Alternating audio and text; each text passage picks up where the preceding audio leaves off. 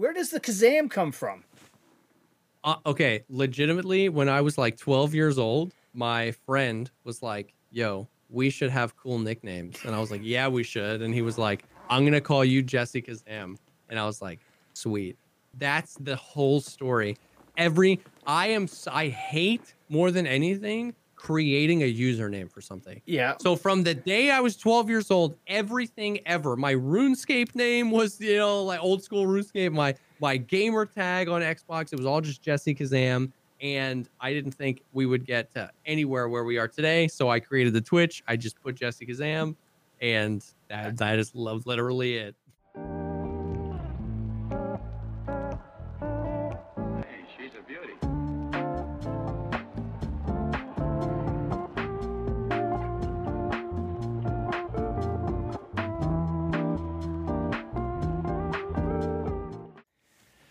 Welcome to Tardux, a podcast where content creators come on, share their stories, experiences, and advice. And today I have one of the nicest people in our community, Jesse Kazam. Welcome. What's up, man? Thank you so much for having me. Oh, dude, it's always a pleasure to talk to you, and it's an honor to have you here. So what we do with the pod is we start off with 3 rapid questions to get things rolling. So are you ready? I love it. Yeah. All right, first one. Last movie or TV show you watched? I am in the middle of watching The Wire for the first time. Oh, really? You for haven't the seen it? first time, yeah, and it's so good. Oh, what season are you in right now? I'm in season. I just finished season 3 and started season 4. Okay, yeah, I like how the first season was like the moth, like the sort of the underground, the mafia, Yep. I guess. The Basically, yeah. And then you had the school system, which was another focus. That's scary. It's crazy stuff. Like I'm even in today, like looking at the world through today's lens, not 2002, but today. You're like, wow, like this is crazy stuff. Like they really went a different direction than a normal, police style show. Right. Yeah. And then I didn't. Are you in the season where basically they've given up on a certain block of the community and it's just? Yes, I just finished that season. Yes, that was such an interesting thought experiment of like, if you can't beat it, then how do you make it livable for everybody else? Yeah. Interesting. And Omar, I love Omar. He just, he just grows on you, man. Yeah. It's definitely good. All right. And so you get to sit down with anybody through the history of time. Who are you sitting down with and having a conversation with? Oh my gosh. I know we're anybody going deep. Through the history of time. Yep. Having a conversation with. I don't know, man. I feel like this is probably super. I haven't really ever thought about this. Like, I know it's like a super common question. I think right off the top of my head, as cliche as it is, like I'd be interested to pick the mind of a character like Steve Jobs. Like, I feel like obviously I don't know a whole lot about him, but like I feel like the Steve Jobs effect on culture was interesting. Yeah. You know what I mean? Like I feel like he was almost, after he passed, he would became this mystical creature. And now when you hear about him, I have no idea if any of the things are true or right. exaggerated or whatever. But you can't deny that he had this complete shift. He caused part of a complete shift on how people look at technology and design and software and hardware. Yeah. And so I find that to be really interesting. And then the social impact that he's had on how our lives change because of the phone. Yeah. Yep. Yeah. That's a pretty, love him or hate him, love Apple or hate Apple. It is crazy to hear the stories of, all the big, shareholders of the Fortune 500 companies saying nobody's going to want that. It doesn't have a real keyboard on it. You know what I mean? Yeah. And just to think about where we are now as a result of that and other devices like that and other people like Steve Jobs taking us into this future. It's pretty unbelievable to think that we got to live through that. Yeah. You know what I mean? Oh, totally. Yeah, absolutely. It's pretty wild. Yeah. So, number 3 is a pizza company's coming to you, and they're asking you to create the Jesse Kazam pizza. What is on that pie? Oh, my gosh. My favorite topping combination is pepperoni and banana peppers. Okay. I feel like the pepper, it just it's got a little bit of the crunch, and it just gives it because a lot of people go crazy with meats and cheeses and they just make it heavier and heavier and heavier. Yeah. And that's how I used to be. But I feel like as I've grown, I've started to appreciate the vegetables on the pizza because it adds texture and flavor without like the heaviness of another greasy thing. Yeah. So like super simple pepperoni is the ultimate pizza topping. Throw some banana peppers on there and some extra marinara sauce for dipping the crust in. Oh, I like the marinara. Okay, that's good. All right. Perfect. Sweet. Perfection. All right. So I guess first thing, you went to TwitchCon. Was it your first time at one of these conventions? Yeah. First time really at any big convention type thing and first TwitchCon. So I remember in like 2019 being like, oh man, all the friends went. I'm sorry I missed it. I'm so excited to go next year.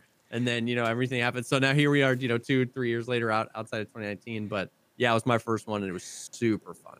So you went as a fan and also as a celebrity. Yeah.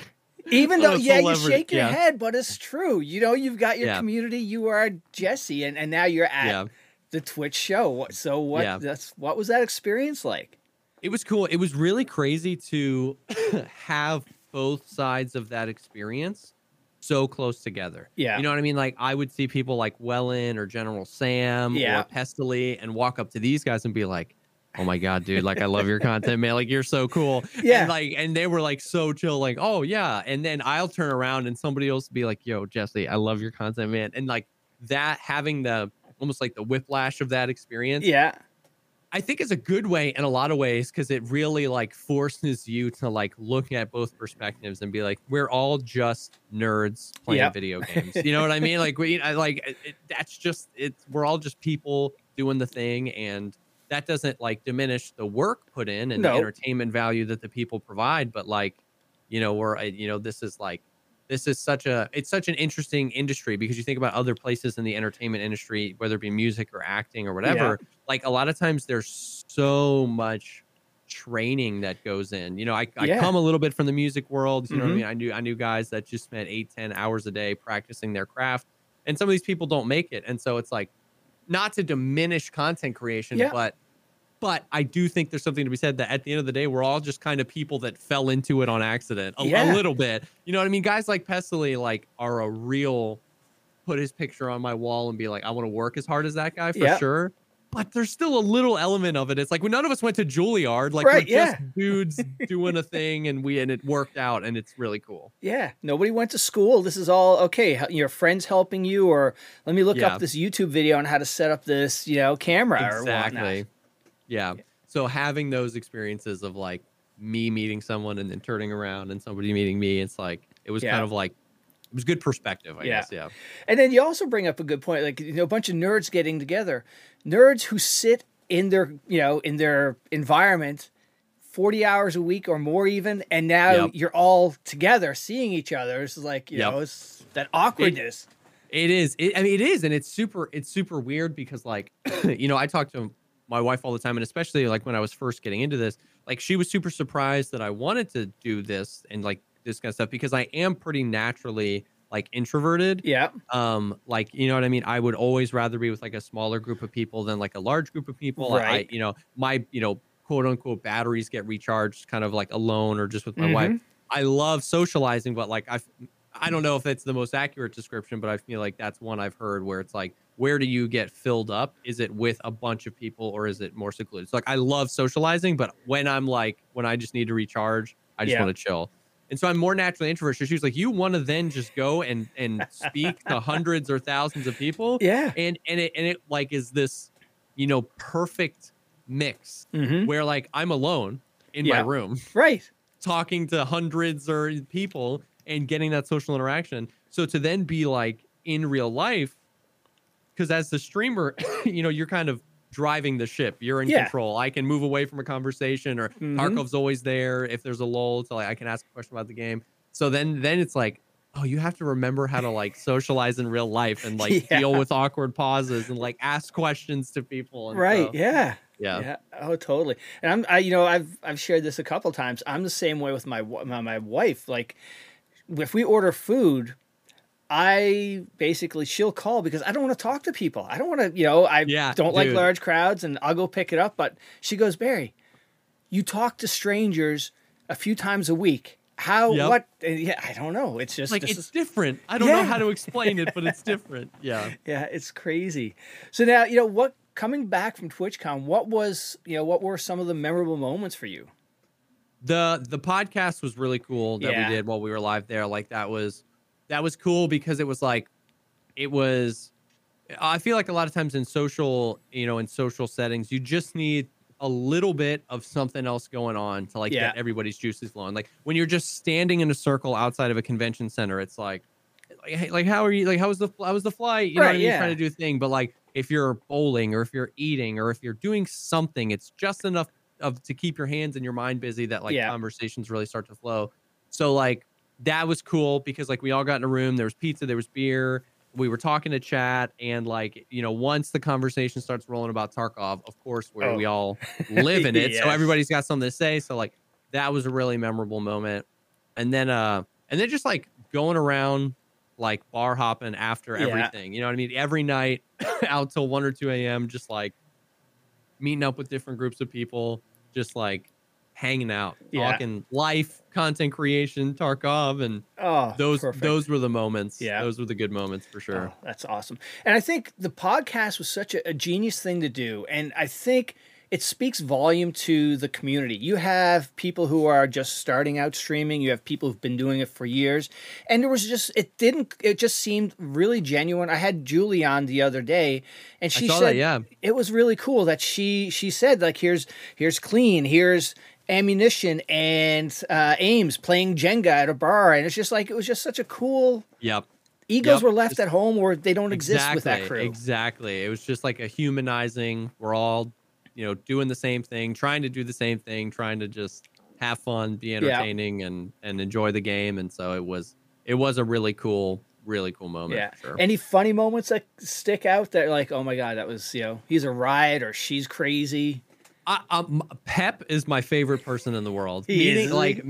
Oh my God, it was just like he's so like who he is on stream in real life too. And it's so like, I kept gravitating towards him. It was just so much fun talking to him. He's just like brings this like life, and like you just want to be laughing and talking to Pep. And so it was cool.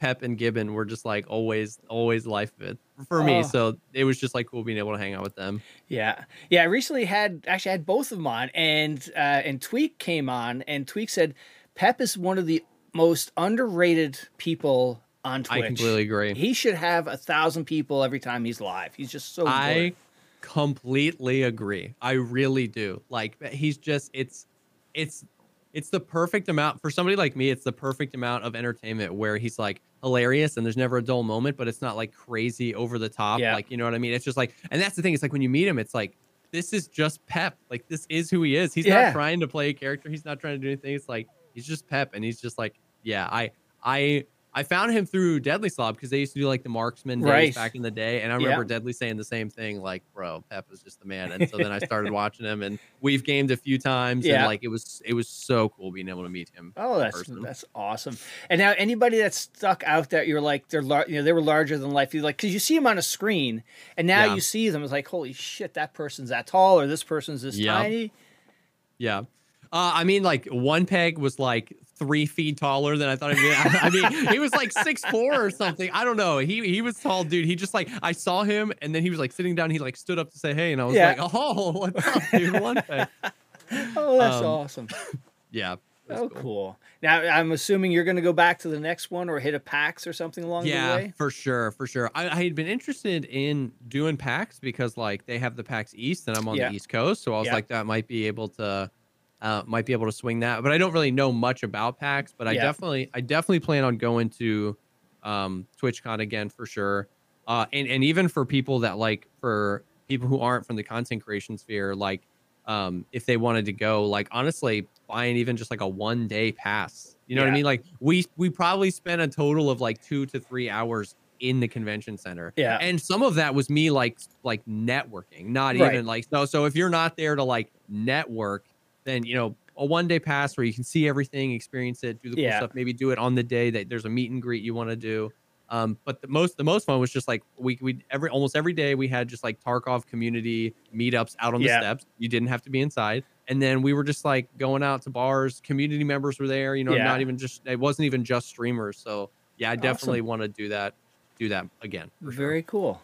All right. So who was Jesse before Jesse found the live button? What oh man, you know, where did you come from? Dude, so many things. So I've done a lot of things. So like, I guess, out of like, I like did high school, and then I did like, I got my AA. I did like, I dual enrolled in high school, and then I only did a few semesters to get my AA. I got married super young. I was 19 when I got married. Oh my God. Yeah. And we really quickly, we started a business. We started like a 501c3 nonprofit, like kind of like youth ministry type thing, where we basically traveled around the Southeast quite a bit. Yeah. Trying to like, we aimed at really providing like the production side of things. So we had like a band, we had equipment, we had a big trailer that we would lug around. And so I kind of did like this pseudo music type deal and we did that for several years, about 7 or 8 years. That it was a blast just traveling around and doing music and stuff like that, especially being so young. And then I worked for Apple for a while, just doing like the nerdy tech stuff. Yeah. My wife launched like an apparel thing, like a clothing, like a t-shirt company. Yeah. We tried to make that work for a while. That failed miserably. It was super fun, but that failed absolutely miserably. Yeah. And then I got into, I convinced my boss at the time to let me rent a drone. Yeah. Just because I convinced him for some real legitimate reason, but I just wanted to fly a drone. I didn't have a license or anything. So I convinced him to rent a drone for like an event we were doing. Yeah. And then we had the drone for like a week. So then I took the drone out to the city. At the time I was living in South Carolina on the coast, and I just filmed everything I could in the city. And I just like edited it into some music to this really cool thing. And then I just started emailing everybody. And I was like, do you want to buy this cool video? I was like emailing the city and the like marketing department of the city, and like other like Facebook groups that were like centered around the city that do like all sorts of stuff. Oh, cool. And then we returned the drone. I sold that video for like $700, bought the camera that I now use to live stream. Oh, nice. Started doing video work, then got plugged in, and then that's how I ended up getting a job doing videography and video editing for a production company. And that's what I was doing when I started streaming. Yeah. And then when COVID hit, that was a really small company and a really small team. Yeah. So when COVID hit, they had to like let me go. They were like, we can go to like contract work. And I saw it coming. It wasn't like my boss canned me. It was like, he had a family to support. There were only 3 of us at the company, and we lost 80% of our clients. You know what I mean? Yeah. When the shutdowns happened, because nobody had a marketing budget when that happened. So I was like, I kind of see that coming. Yeah. So, and that was when we pivoted. It was crazy. We were having conversations about like, I was like, babe, streaming is going really, really good. I was like, maybe in like a year or 2, I might be able to go full time. Yeah. Then the shutdowns happened. And then 2 weeks later, we found out that my wife was pregnant with our second kid. And then a week later, I lost my job. Oh, my God. So I was like, well, all right, we're going to do it. You know what I mean? Like, we're going to give it a go. Holy crap. That's so cool. And now, so do you play any instruments? Yeah, I played guitar for a long time. Oh, nice. Yeah, I'm no Veritas at all. You know what I mean? I would reject any opportunity to like practice a scale. You know what I mean? Like I was just like, I remember my dad was trying to get me with a guitar teacher that I liked, and I was just like not vibing. And I finally got to one guy where he was like, it was like my guitar lesson, and he was like, what do you want to do? And I was like, can you teach me Back in Black from AC/DC? Yeah. And he was like, yeah. And I was like, this is the guy. And like, so I'm like, I didn't learn scales. I didn't learn technique. Every week was just like, can you teach me Stairway to Heaven? And he was like, yeah, sure. And so I played guitar for a while. Yeah. Nice. So we're not going to see any dueling axe videos with you and Veritas? Probably not. Okay. It's been a long time since I picked it up. I have talked with him a little bit, and like, I miss the music part of my life. Yeah. You know what I mean? Like, not even necessarily guitar, but like a lot of the stuff that we were doing was like rearranging and creating our own arrangements of songs, like doing covers and stuff like that. And I just miss being in that. You know what I mean? Like that. Yeah, the musical creative, because music has always been like, still to this day, if I'm on a long car ride, I can pick a few songs and like get in the feels. Like I love music. I love listening to the music and the layers of it and how it's produced and how it's mastered. And so like I've talked with Veritas, was like, dude, one day when we have the time, like I'd love to like fly up to where you are and we just spend like a week just like working on music. You know what I mean? Yeah. Like I don't have to play anything or sing anything, but I just like want to get in on it again. You know what I mean? Oh, so that's maybe one day. That maybe would be cool. And so like, you know, what have been some of your favorite concerts that you've been to that, you know? Man, I when I was living in Orlando, I got to do some. The two that always stick out to me is, one, I got to see A Day to Remember and The Devil Wears Prada. Yeah. Back when like they had my favorite albums. Both of those bands, my favorite albums from them happened at the same time. Yeah. And at that show, they were both playing that. So like that was like such a good show. Oh, okay. And then there was a band called Anne Berlin that I loved, like everything they did. I followed them for years. Like I saw them multiple times, but they were originally from Orlando. So when they retired, they did their last show ever at the House of Blues in Orlando. And I was there for that show. Oh, nice. And that was a good show. Cool. Yeah. Awesome. All right, let's go back in time. When did gaming start for you?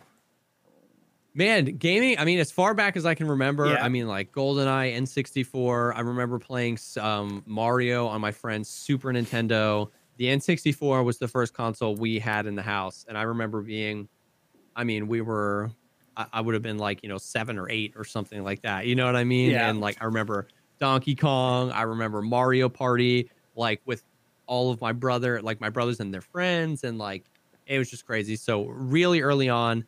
And it was really like waves once I got like to adulthood. Like, all through like, high school and stuff like that. I'm like, I'd buy an Xbox or a PlayStation. I would flip flop a lot.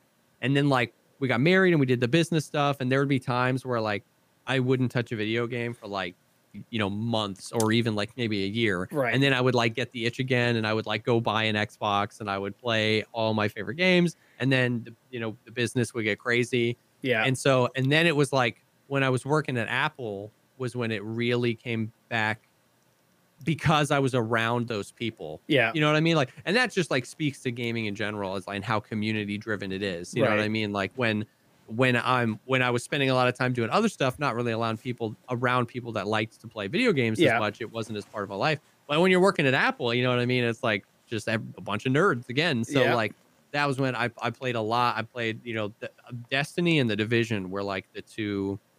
Destiny 1 and The Division 1 were the two games that, like, prior to Tarkov, I spent the most time in. Yeah. Just, like, doing raids, doing all sorts of stuff with friends on console. That's cool. And then, no, go ahead. I was going to say, The Division was the game that made me want to play a Survivor-type game. Yeah. With that DLC they had. It was just like, I got a taste for it. The Division was a really, it was like, it was such a blend of a bunch of things. It was like a little bit because like obviously The Division isn't a realistic game when you know how bullets was it, but it brought MMO mechanics. Yeah. It was like far enough, even though it wouldn't be considered a realistic game when you stack it up against Tarkov. Right. It was like far and away the most realistic MMO. Yeah. So like it at least brought it out of the fantasy realm for me. You know what I mean? There might have been others that have done it, but for me, watching, the World of Warcrafts and all those, right? And then you have something like Destiny, which like Destiny, what I loved about Destiny is it wanted to take that MMO experience, bring it A to console and B to a first person shooter. Right. And I thought it did a really good job. Obviously, Destiny 1, had its ups and downs in the beginning, but like I was very addicted to Destiny. And then Division took it to another level where it was like the realistic. This is a real place. You're in New York City. Yeah. And like you're like, wow, like this is cool. Yeah. So I definitely agree that it sparked a lot of like, there's something here. Like this is changing FPS, realistic FPS. It's not very realistic, but like it brought it to a new place Yeah. And I loved The Division. Yeah. Yeah. And you had loot that you wanted to get out when you were in the DMZ, and it was just yep. Yeah. And then mods for your gun, you're re-rolling and recalibrating them to get so yeah, that created an itch that I didn't know existed for me. Yeah. I completely agree. And I think like there's got to be some thread there where like that from the multiplayer perspective, and then you have games like Stalker, which really did that for the single player perspective. And that went like, because of that, they were able to go really deep into like world building and just like all the mechanics of that. And like on some level, you know what I mean? If you take Stalker plus The Division, you kind of get Tarkov. You know what I mean? Like Stalker and Division, but just make it a little bit more hardcore, and you kind of get that. You get the MMO mechanics, you get the PvP focused, you get the there's real people around, and you get the like environment and the world building and the AI and the stuff of kind of the Stalker and the hardcore out of the Stalker. And so I definitely think there's a through line there. Yeah, absolutely. And now, so when did you get a PC? Because you're working at Apple, you're not getting a gaming. You're not gaming on your Mac. No, not at all. I was a console Andy my whole life. It was so funny. I moved to South Carolina, and I ended up moving really close to a really old friend that I hadn't seen in years. Yeah. And so we like just reconnected, and we were hanging out, and he was like a super techie guy as well. And it's so crazy how like I didn't intend to build a PC to game. What happened was he was kind of just like at arm's length interested in the world of Hackintoshes. Yeah. And just like building a PC and then getting Mac OS to run on it. Yeah. And I, at that point, especially at that point in my life, uber Mac fanboy, just like, but they're so expensive. And there was something about that it was like the perfect thing for my brain, because I loved Mac OS. Yeah. I remember being a kid taking apart my dad's computers. He would have he had this extra, I would take it apart in his garage, put it back together, take it apart, put it back together. I just like loved that thing. And it was like this perfect, and it was challenging. And I really like, and so like the website, it was like Tony Mac 86 or something like that. It was like the big place where everybody posted their questions and their tutorials. And I mean, I remember times where I was sitting there reading a string of code or text or something, and I was like, this is a different language. And I would just sit there and read it over and over and over. And like, this was the first time as an adult, I would just sit there and I would read something I didn't understand enough times, and I would just get it. Okay. It would just like the 130th time, I was like, you're supposed to do this and this and this. And I'm just like, I think I understand. And it was like such a weird experience as an adult to like, just like, I felt like you almost just like plopped me in another country. You know what I mean? And like 3-4 weeks in, you're like, I think I get it now. And I don't know why, you know what I mean? Like just context clues, I guess. Yeah. And so that was just like a thing I did for forever. I was just like researching Hackintoshes, and then I bought a bunch of parts, and then I built a Hackintosh, and it was flawless. I mean, I had everything working. I was so sick. And then I was like, I've got a PC right here. There you go. And I was like, what if I bought another hard drive? I put Windows on it. I did a little dual boot thing. And I was like, what if I tried to play Call of Duty or Fortnite or whatever? Yeah. And then it was boom. That was it. And then it was game over. You know what I mean? And then the Hackintosh turned into, two PCs chilling in the office. And oh man. And now, what were some of those first computer games then that you loaded up and got you hooked? Dude, I played Fortnite. Yeah. Probably 30 hours or less of Fortnite on the PC, because at the time me and the homies were playing a lot of Fortnite. Yeah. I played, that was right at the time that like Call of Duty Black Ops 3 I think was coming out. And that was the first Call of Duty to try the Battle Royale. Yeah. And so I remember I played some of that with my friends, probably 20 hours or less on PC playing that. And then Tarkov. And then I jumped right in head first. I still barely knew how to press R to reload. And I got into Tarkov, which was the worst idea. Like as a new PC player, it was great for content, but as a new PC player, Tarkov is not the game to start with. Now, how did you find Tarkov? So I was playing a lot of Fortnite. I was watching a lot of Fortnite content, and CDN the Third was like, I remember him just being an absolute hilarity to watch play Fortnite content.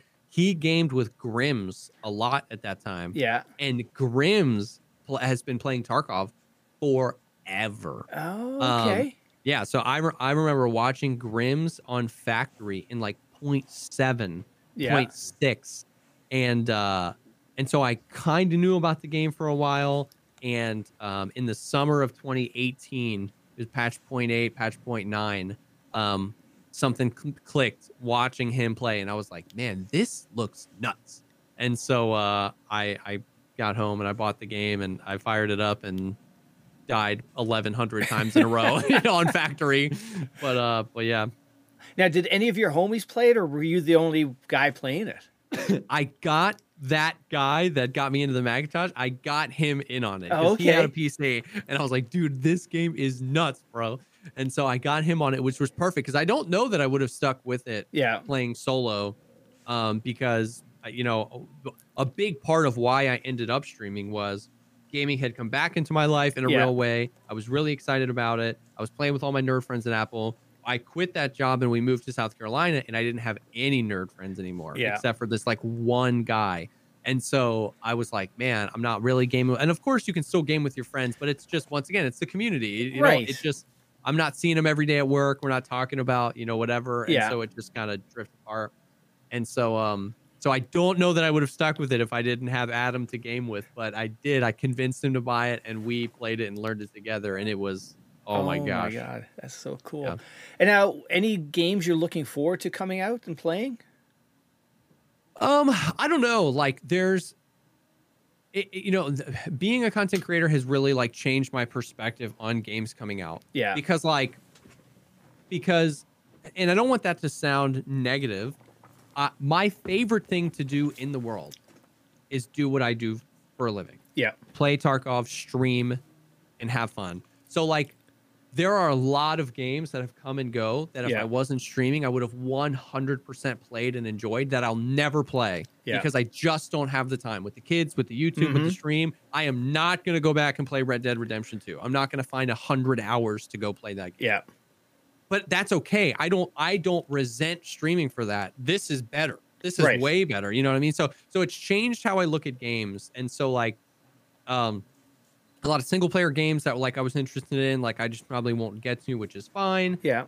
And then even like games like Marauders and The Cycle, I have really enjoyed playing. Yeah. But they just haven't like really connected with me like Tarkov did. That made me want to like go spiral and make YouTube content and stuff like that. And I'm definitely like watching. I played Marauders a little bit the other night, and that just went into early access. And it started to kind of get that tickle. So I was like, I'm gonna keep an eye on this as it continues to develop. But I think the things that I am the most interested in are DMZ is like the big thing that's like coming soon. Everything, every leak, which I never know if the leaks are real, but every leak, every person that's got to secretly beta test all of the information they've released about it. It's all stuff I would want them to say if they were going to try to do this and actually try to do it well. Yeah. So it has me like weirdly cautiously optimistic. And then the big thing I'm going to be looking for is like, I don't imagine that I think it's a relatively low chance that they like have 100% completely knocked it out of the park. Day one of DMZ, it's all I want to play. Like, you know what I mean? But if they have the right attitude about it and they're developing it in the right way, I can see it being something where on day one I go, this has something here.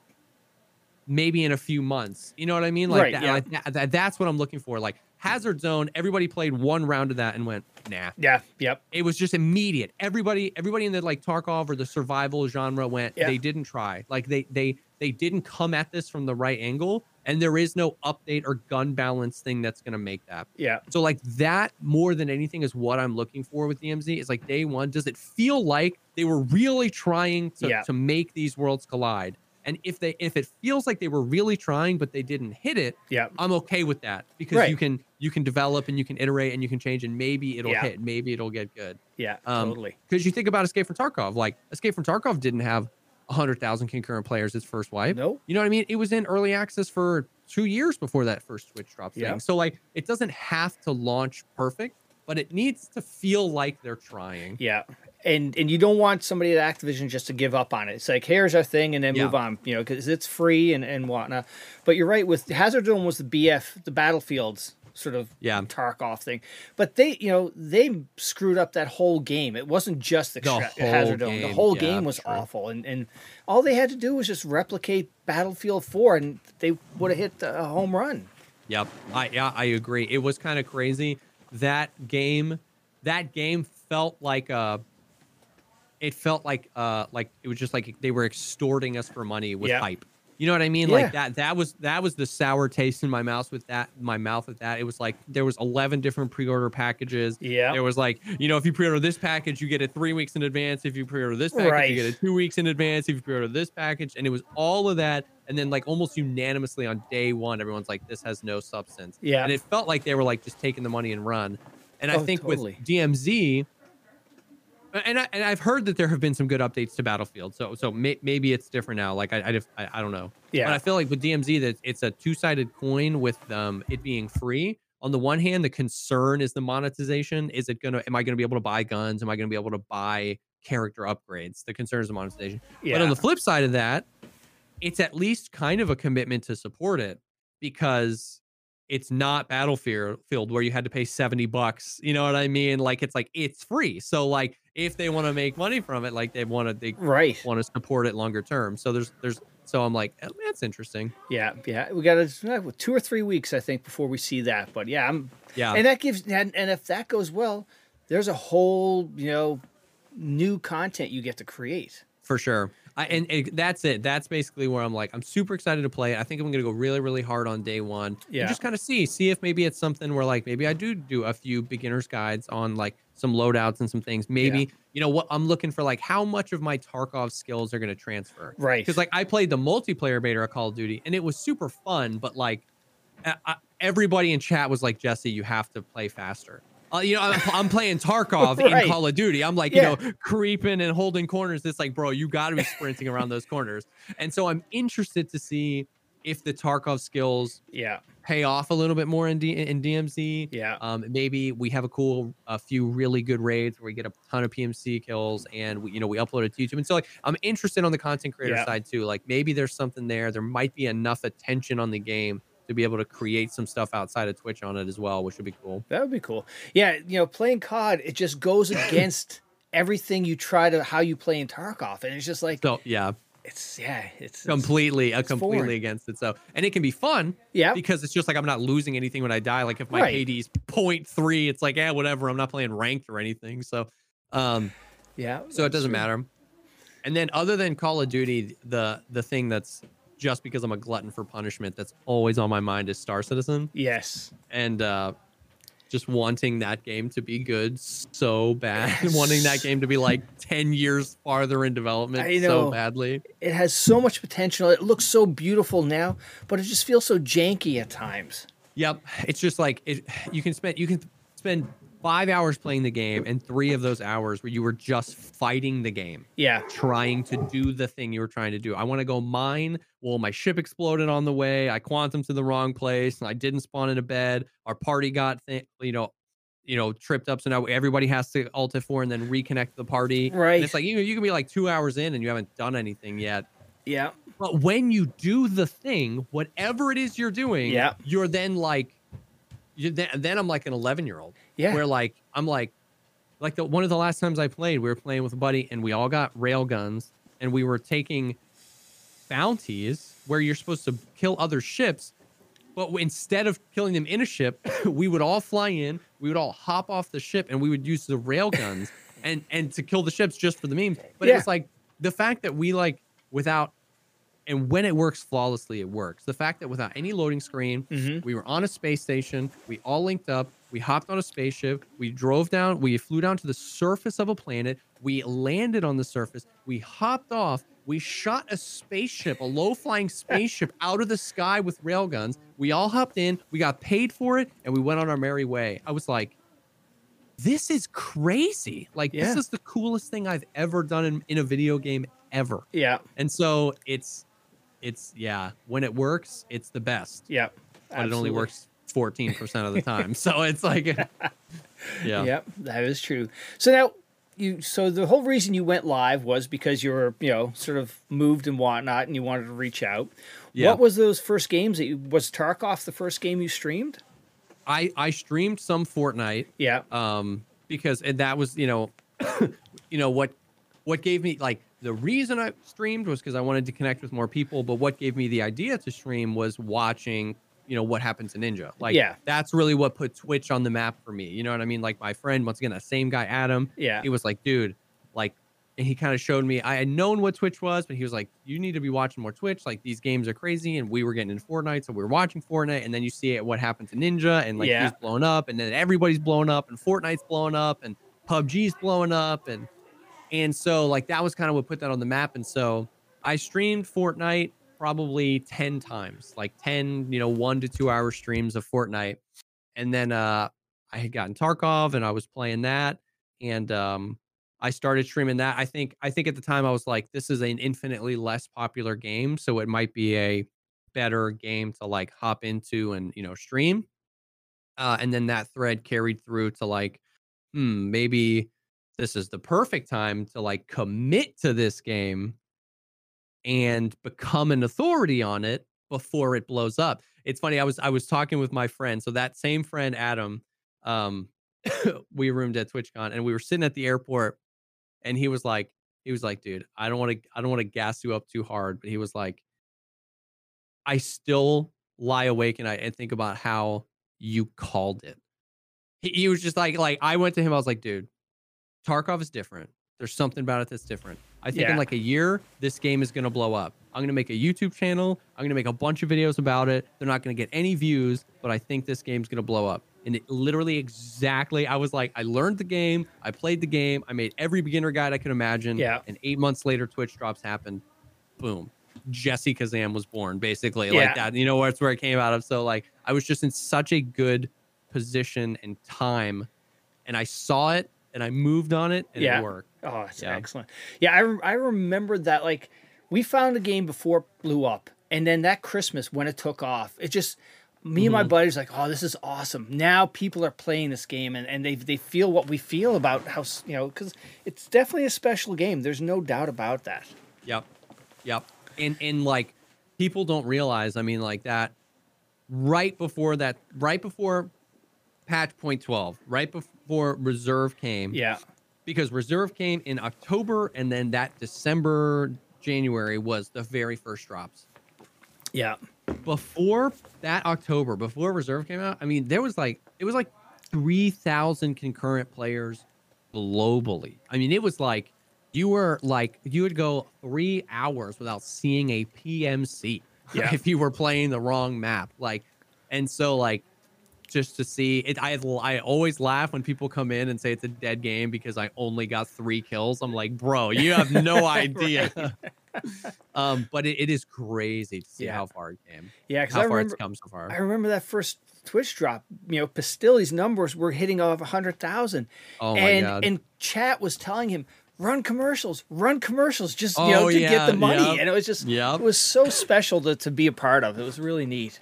Yep, that was man. That felt like a moment. Because what's also interesting is, like, I don't remember seeing any other Twitch drops events ever, and none of them reached that levels. Like, it felt like just this, like, special thing where, like, the Tarkov community just, like, it's the perfect game for Twitch drops because we're all addicts for loot. You know what I mean? Compared to, like, oh, you get a skin in Valorant or whatever. Like, that's cool. Like, we're addicts for loot. Those first few drops, they were giving away, like, weapons cases and stuff like that.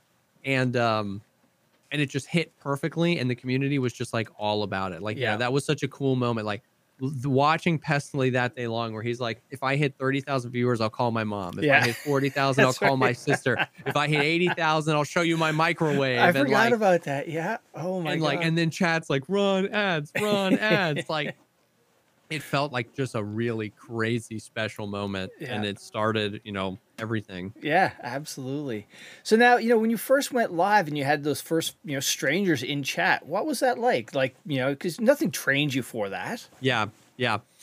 So definitely weird. Like, I remember that's like, I tried so hard to, implement, like you watch the YouTube videos, top 5 tips for streamers. And it's like, try to keep it talking, try to keep it moving. Once again, it's crazy how much of it I can attribute to Tarkov.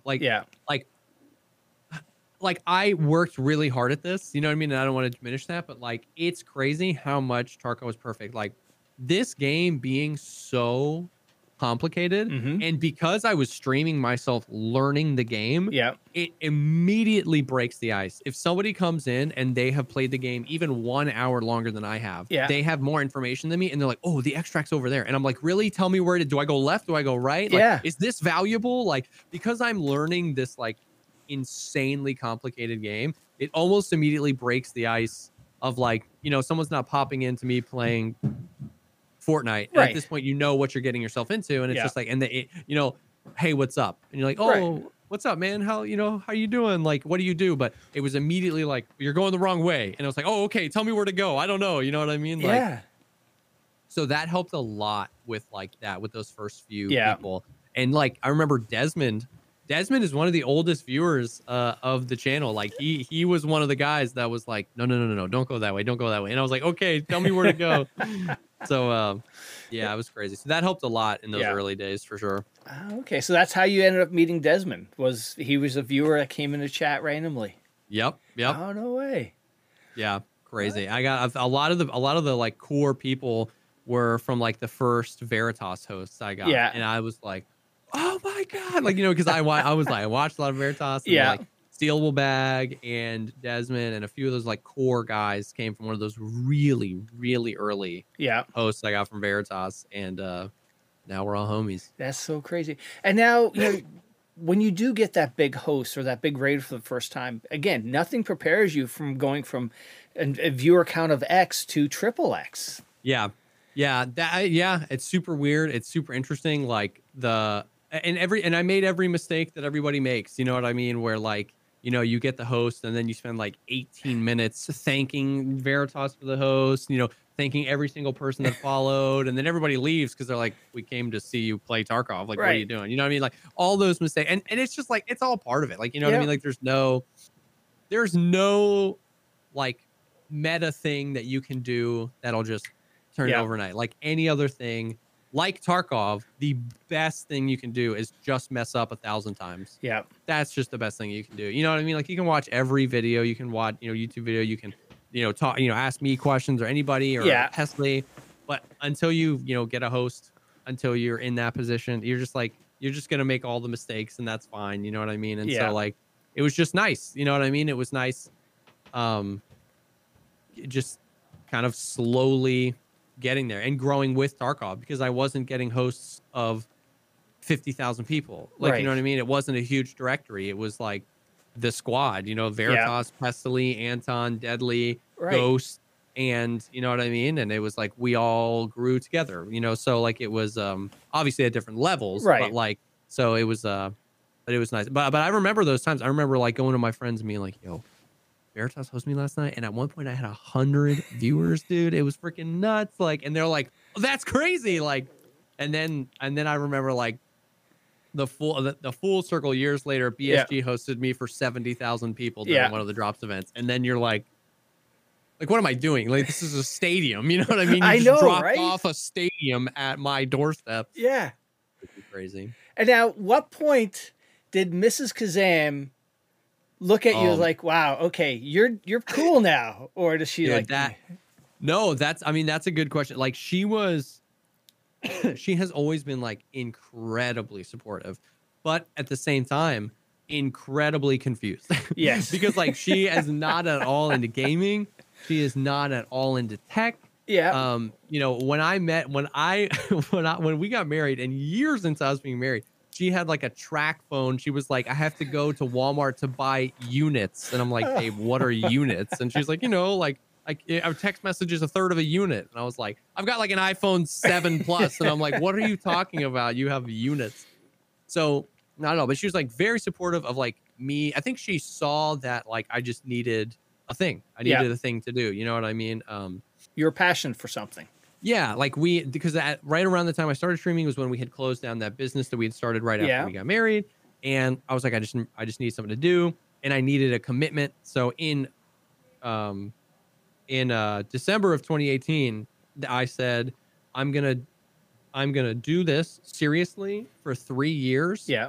no matter what, and then decide if it was a success or failure. I need something to do. I need something to keep my brain Yeah. busy, and I need and I need I need to do it for a long enough amount of time that I feel like I've wrung everything out of it. Yeah. Um, and so she was like, she totally understood that. But it Yeah. was very confusing. It was very, I was, once again, I'm very shy, and I'd be like, babe, you have to go upstairs before I start my Oh, stream. no way. Because at the time we were in a townhome. Yeah. And it was like you walk in and it was like kitchen, our table, our TV, and the back door. And Yeah. next to a closet, I just like had my desk. Like there was no other place to put it. Upstairs was the bedroom. And that was it. And it was like, so I didn't have an office. I was like in our living room streaming. Yeah. And I was like, babe, you have to go upstairs. Like I can't stream with you out here. I'm so embarrassed. You know what I mean? Oh so, my like, God. So she was very supportive, but Yeah. like very I mean, I remember like, babe, I got $100 donation. And she would just be like, why is somebody giving you $100? Yeah. You know what I mean? And I'm like, I don't know, but it's money. And she was like, yeah, but that doesn't make sense. And I'm like, yeah, but it's money. And yeah, man, I mean, like it was when things started like happening, you know what I mean? Like the first time I made like $1,000 in a month. Yeah.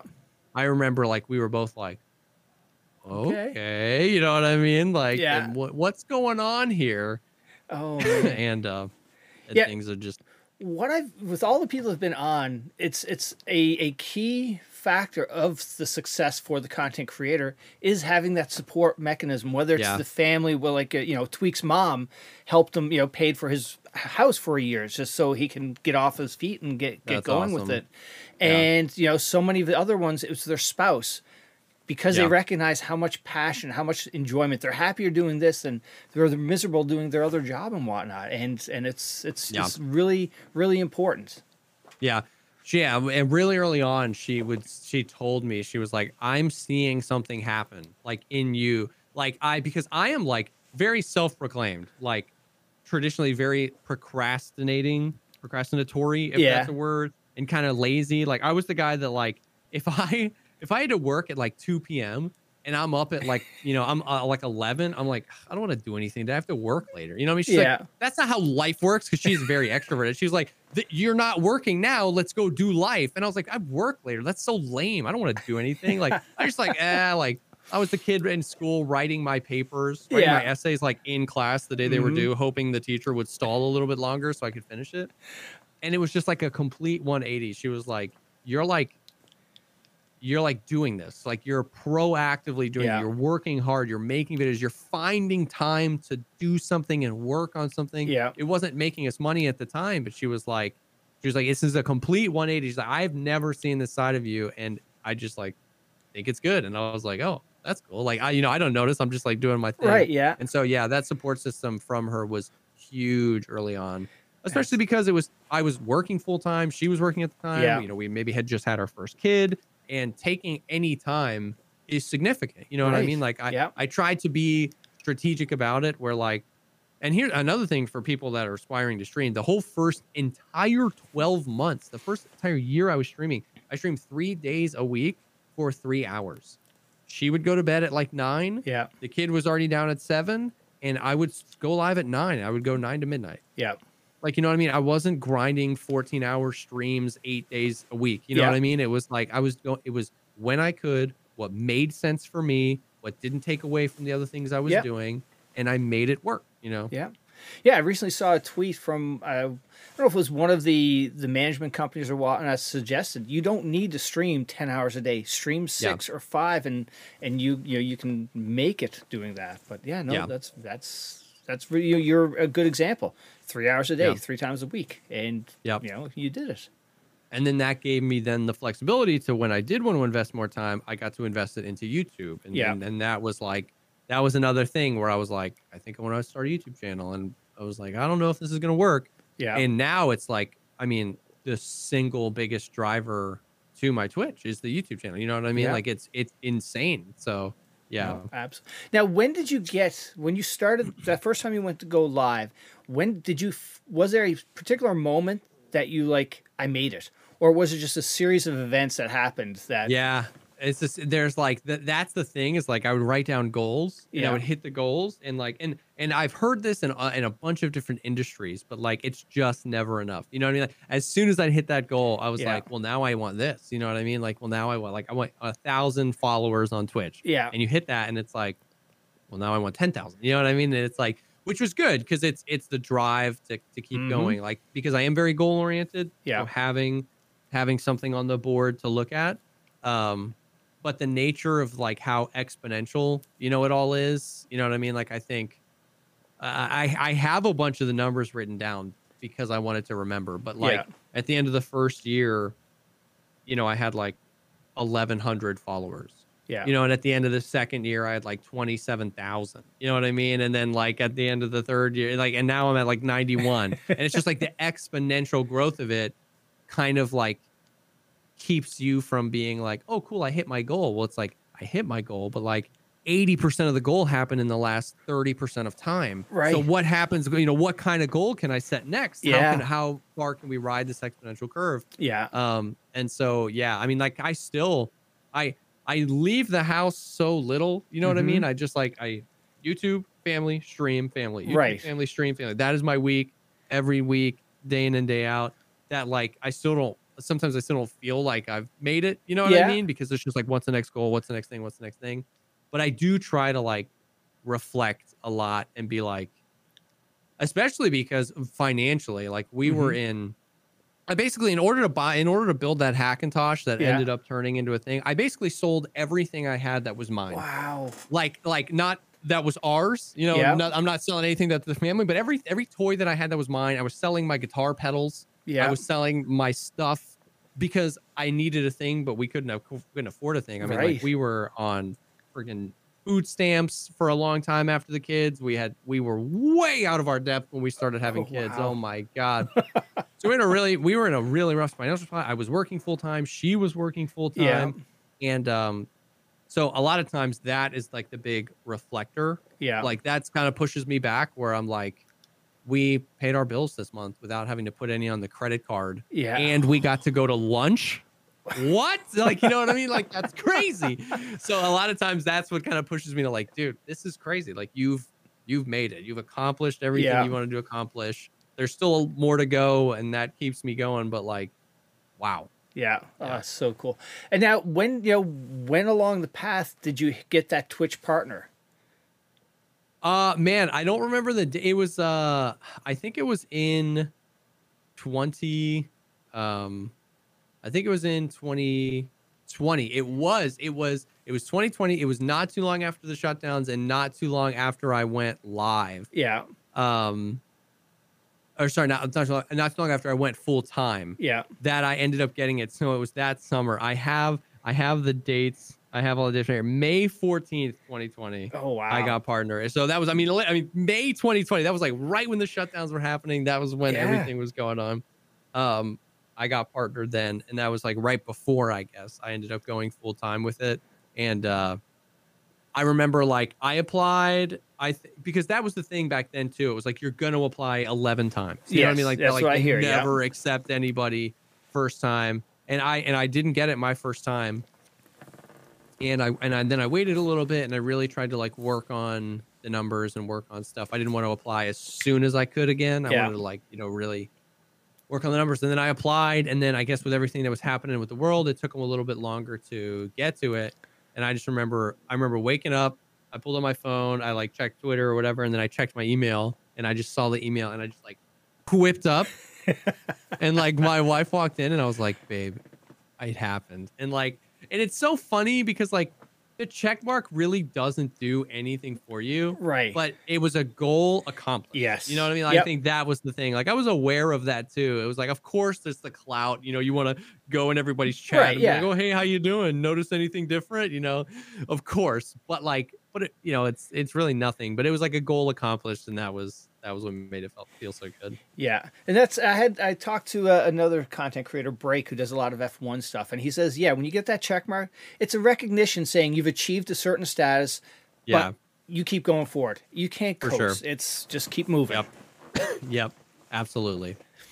And now over the years, what would you say is probably the hardest thing about what you do, going live every day? I don't know. Like, I think I think I haven't. I think I hadn't hit anything really hard until like this year. Yeah. And that was just like with,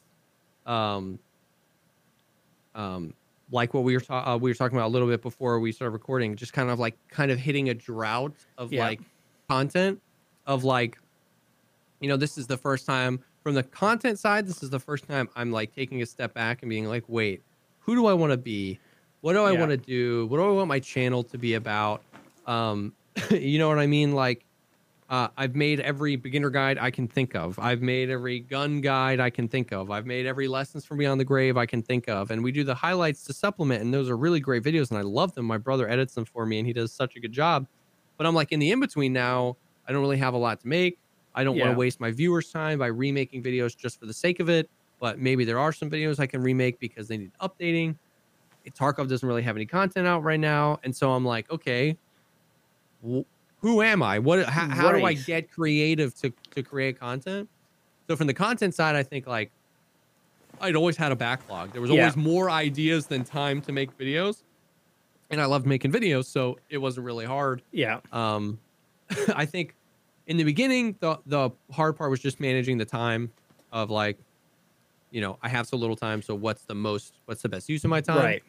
And then I think now it's a different management of time. Like now I'm in a blessed enough position to get emails and sponsorships. And now I have to devote a lot of time to like, is this a scam? Is this, is this actually going to work? Yeah. The admin, like I find myself like, a year, 18 months ago, the admin was like once a week, I would check my business email and say no to 11 Raid Shadow Legends things. Yeah. You know what I mean? And now I find that like admins and Discord calls and messages and projects and like, we call them, I know it's not really, but we call them staff meetings with like the mods and the admins of the Discord and the guides in the Discord and all this kind of stuff. Like now it ends up being like, oh, I didn't have time to film a YouTube video this week because I just have all this stuff to do. So like, that's been a little overwhelming. Yeah. Exciting in its own right because it's like cool that people want to work with you. Right. But like that's a little overwhelming as well.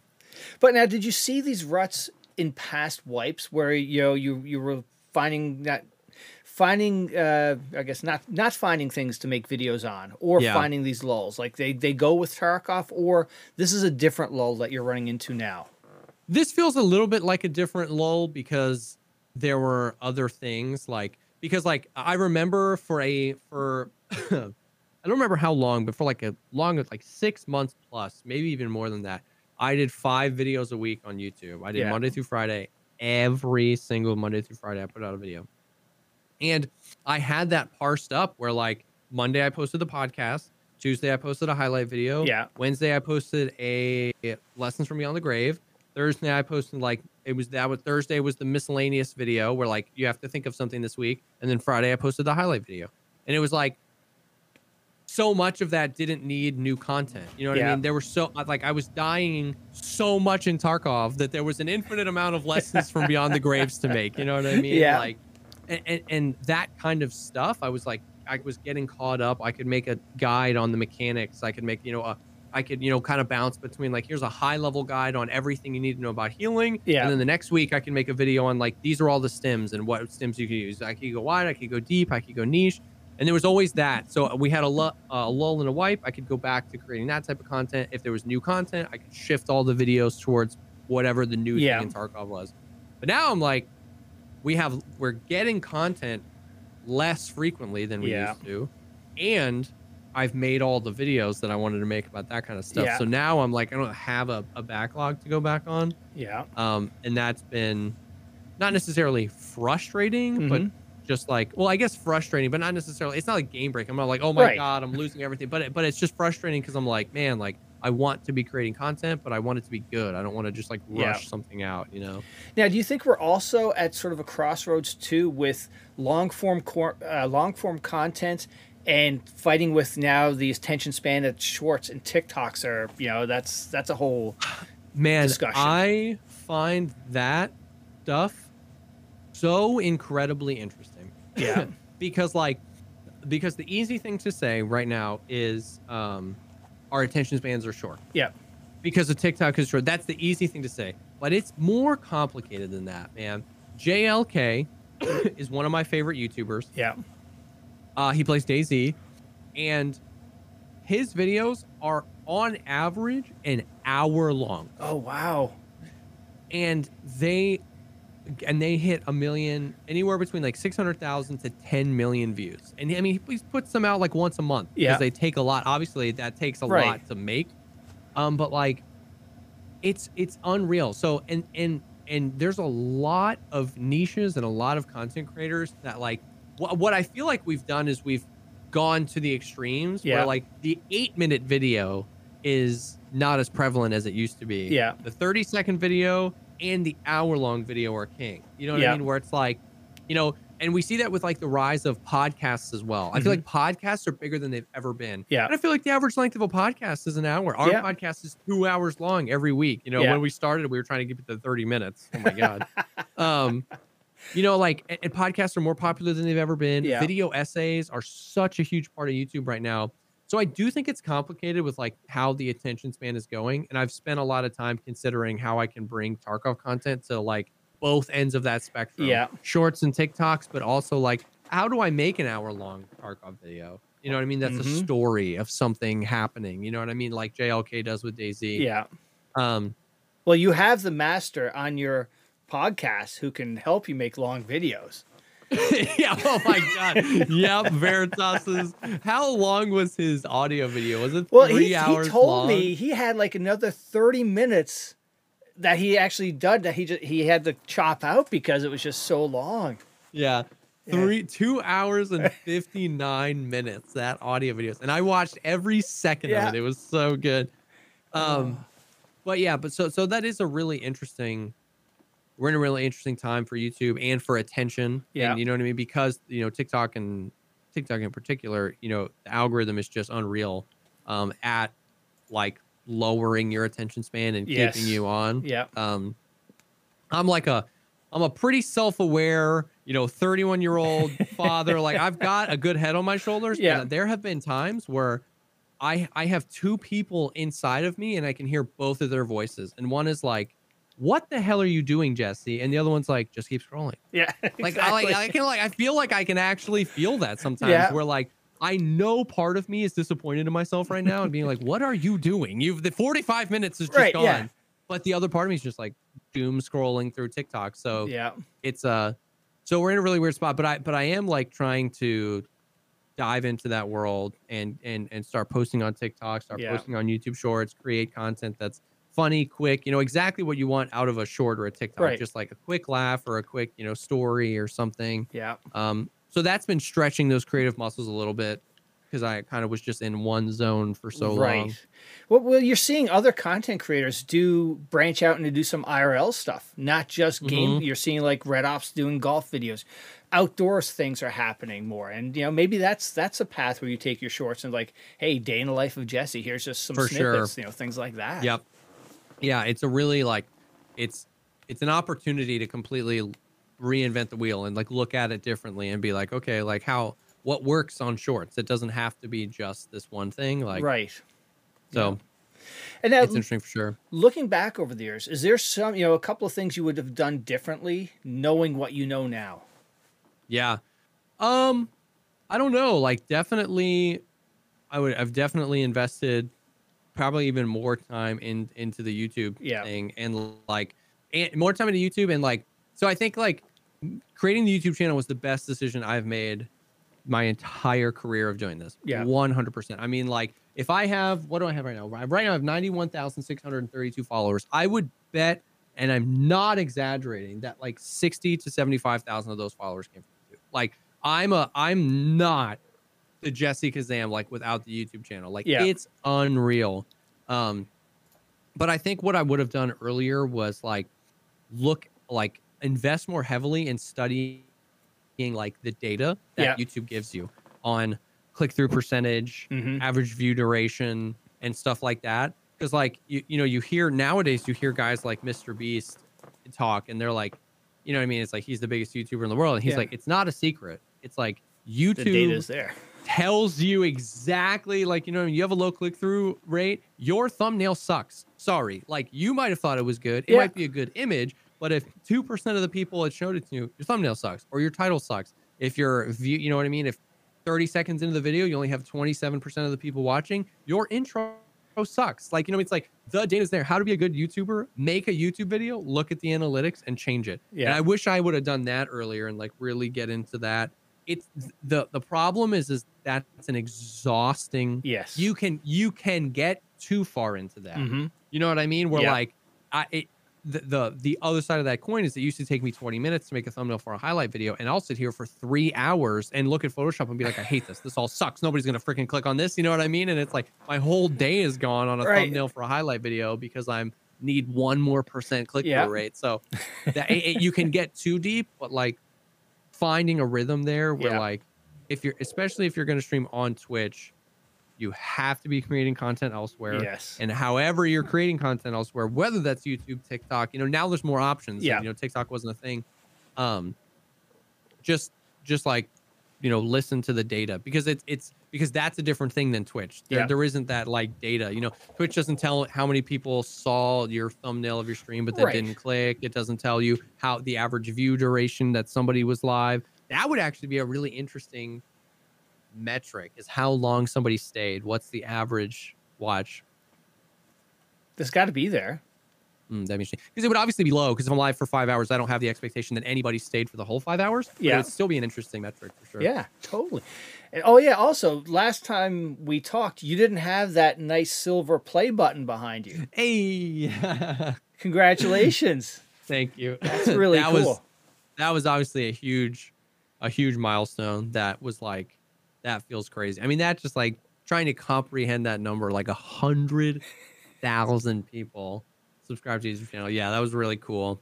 Really cool moment for sure. Yeah. And would you put that up there as, you know, one of the most memorable moments since you went live? Absolutely. Yeah. That was one of the biggest. That was just one of the biggest things, because it's just such a big number. Like, you know what I mean? Like, like, you know what I mean? I love where I'm at with all of my numbers and all the metrics, but like that's just like, and to know that, like, you know, that many people saw value in what I was creating, whether it was a highlight video or a guide or something, you know what I mean? Like that, especially, you know what I mean? That was like, it's been cool to see that. To like, for me, it's like, it's like my mark on the Tarkov community, because like, you know, nowadays the ratio is like most of my content is highlight videos while we're in this drought. Right. But like my library as a whole, most of my videos were guides.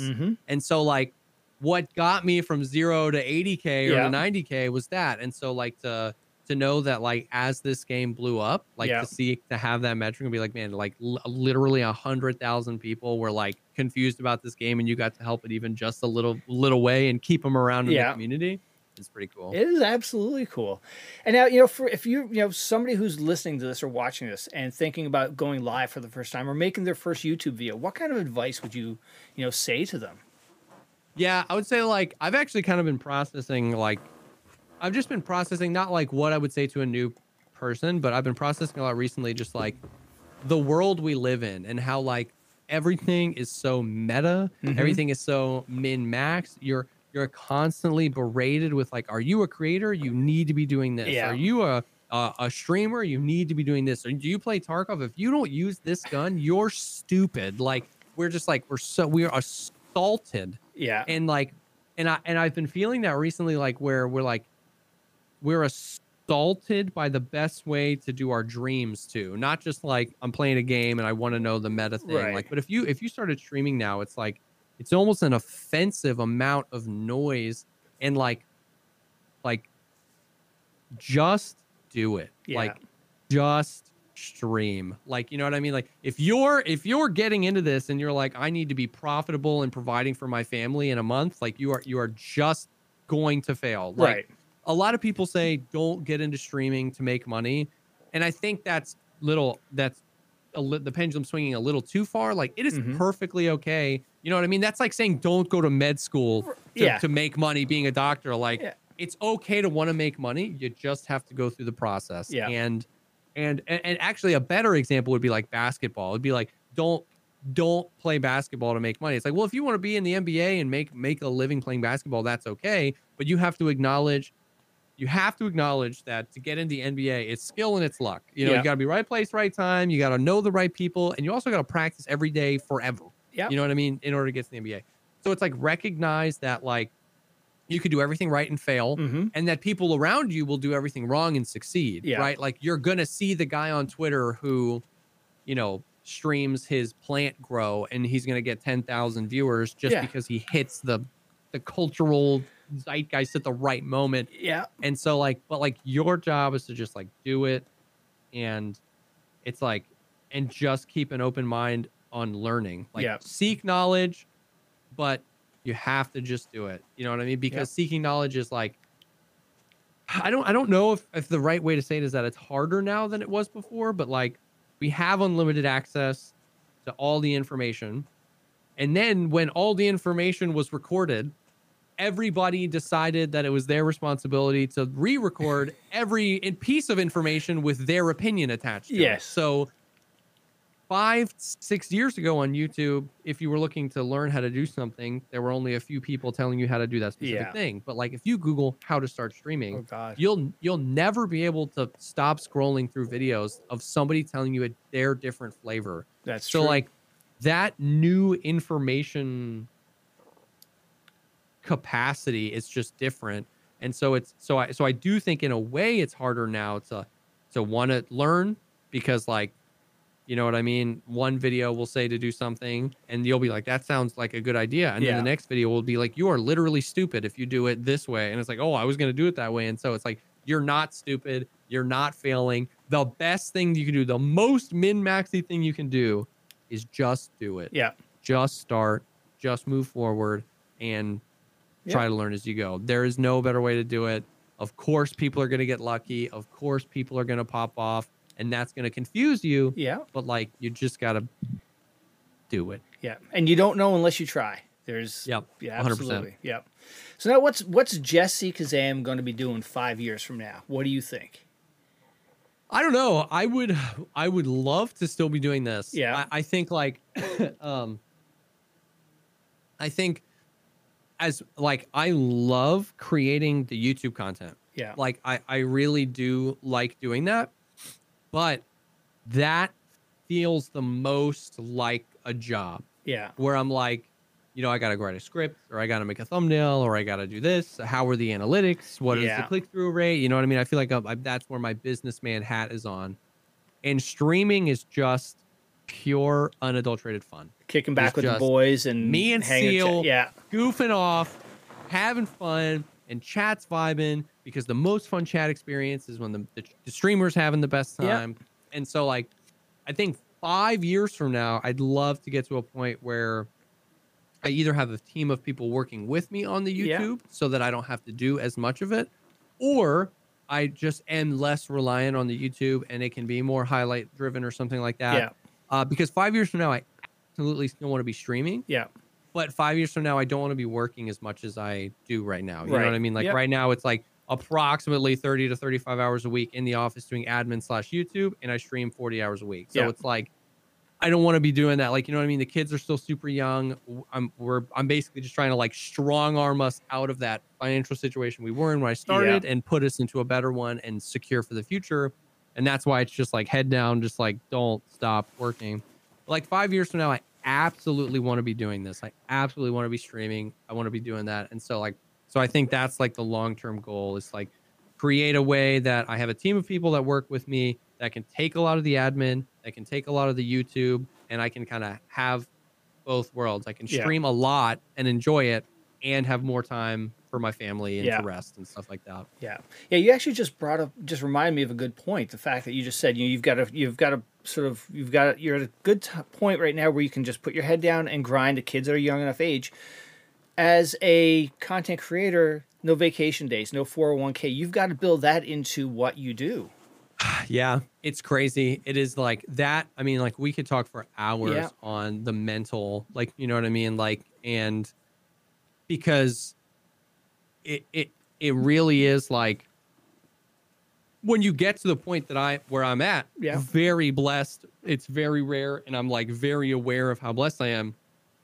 The go live button is a money button.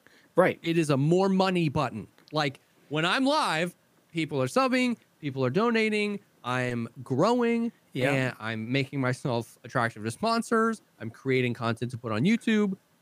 And so like you're just 4 feet away from the make money button all the time. Yes. And that's so hard, especially we were literally talking about this on stream last night, especially because the career is the hobby. So like I'm going to take tonight off. All right, Jesse, I told the wife, I said, once the kids go down, I'm going to take the night off. I'm going to rest. I want to do something. What do you want to do? Well, I want to game with my homies. Right? You know what I mean? So now it's like, am I really going to sit here and play games with my homies and not hit that button? Right. You know what I mean? So it's just like impossible to like take time off and take a vacation. Yeah.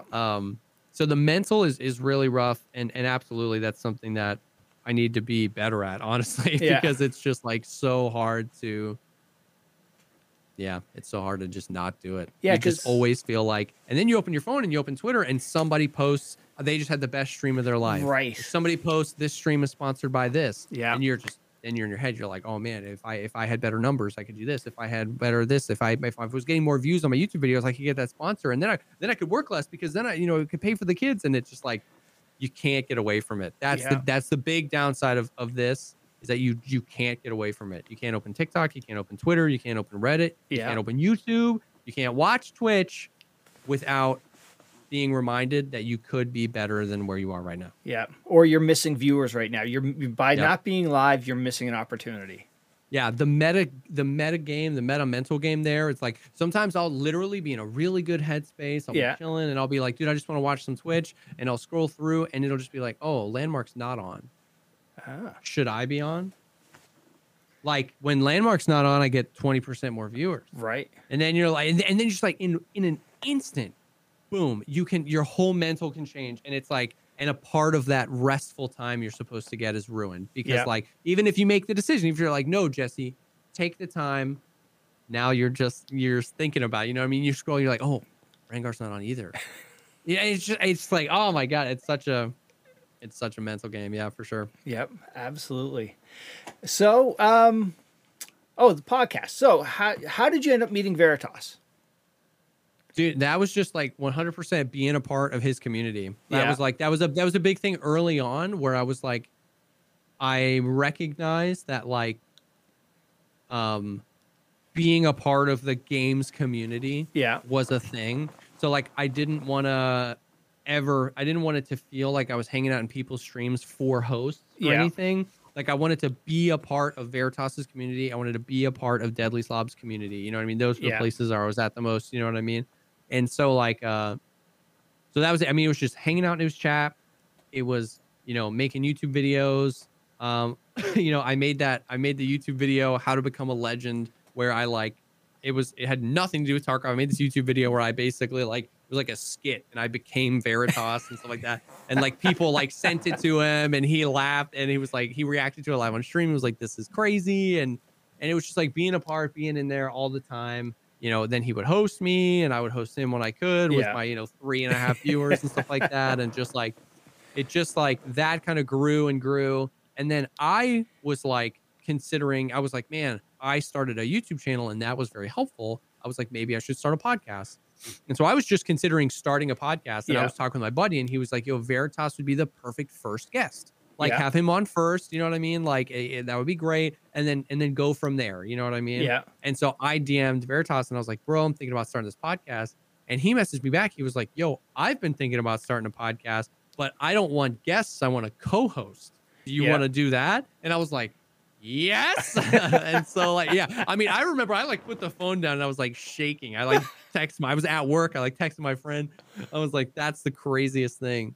I couldn't believe he asked me to do that. I mean, I probably had, I don't remember, like 50, 70 viewers then, like, and he's, 800 viewer Andy, you know what I mean? And like, I wasn't partner. It was like many episodes in before I got partner. Yeah. And so I couldn't believe he asked me to do that. And that was like a really cool And that's become a really fulfilling thing. You know what I mean? That really is like, that's the current branch where it's like, it's the least monetized. It's the least min-maxed on thumbnails, titles, length of the podcast, topics. You know, we had Trackmania guys on, but it's one of the most fulfilling. And so that kind of sits in a really good spot. Yeah.